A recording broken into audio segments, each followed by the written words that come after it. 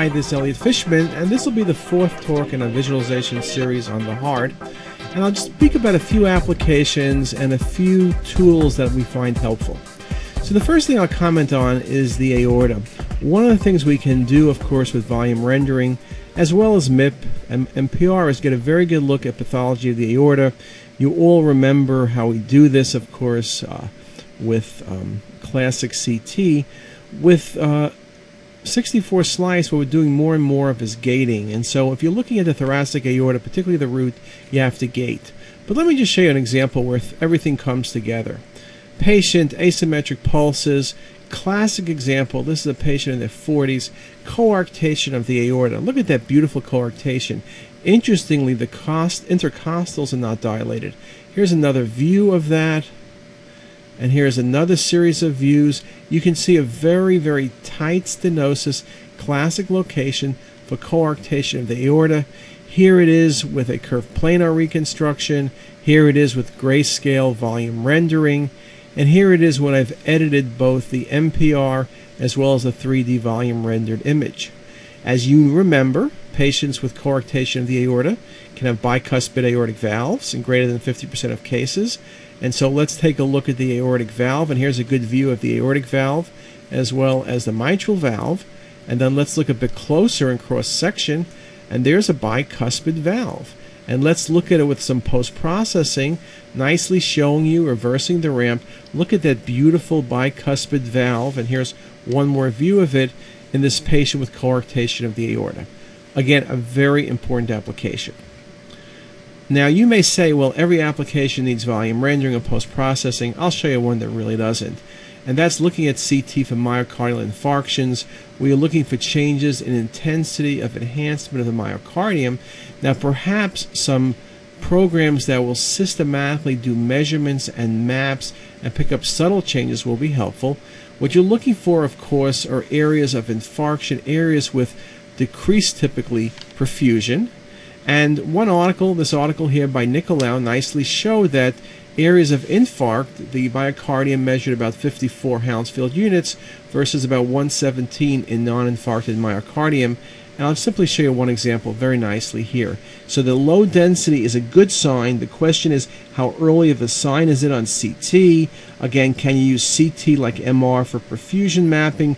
That's something I think we're going to see looked at with dual source CT with some of the faster scanners, something that's very, very important. Now, I've mentioned all along the importance of post-processing. So one of the things we are seeing in cardiac CT is development of cardiac-specific applications. So whether it's quantitative measure of stenosis or LV function analysis or plaque analysis or chamber volumes or ejection fractions of polar mapping, these are things that are coming. They're coming from multiple vendors, but let me show you the one we use.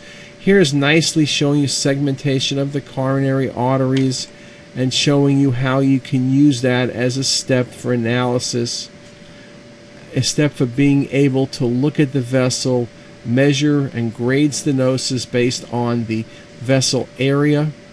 We can use these tools for defining the grade, location, and type of stenosis and creating a report. We can use these tools for analysis of plaque and stenosis. Again, a very simple process. For a radiologist to use these techniques, they have to be simple and quick to use and, of course, accurate and reliable. But these tools are now being shown and being used. What about looking at the cardiac chambers and looking for volumes? Well, again, software allows you to pick the best point of systole, the best point of end diastole, and instead of drawing circles around hundreds of images, you simply touch a couple images, the end systole, the end diastole, and then the computer comes in and draws a map of the ventricle. You can change that map if necessary. You can adjust that map if the computer is wrong, but you end up with these very nice diastolic and systolic images of the ventricle, and then you create those three-dimensional maps. Easy to do volumes at that point. You can also do what's called polar mapping. There's a lot of interest in looking at perfusion, and this is a way, similar to nuclear medicine studies, of getting that information. I think the thing you see is the importance of these perfusion type imaging coming into radiology. PET CT is something we think about with cardiac imaging, but just the whole process of where things are. I think it's important to realize that the success of any cardiac CT program, and this is something I mentioned in the first lecture, is dependent on many things. Selecting the right patient, doing the scan correctly, obviously we mentioned preparing the patient, and then interpreting the patient study. Interpreting the study, we have tremendous potential possibilities, but we need tools to really help us quantify things. Quantification is critical. CT is good at quantification. It's good at reproducibility. So really, you want to make sure your workstation, your system has these tools, and that you learn how to use them, and you use them well.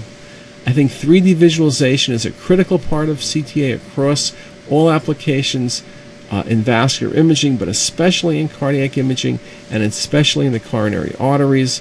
And I believe that post-processing will define your true success long-term in cardiac CT imaging. And with that, I thank you for your attention and see you at the next lecture. Have a nice afternoon.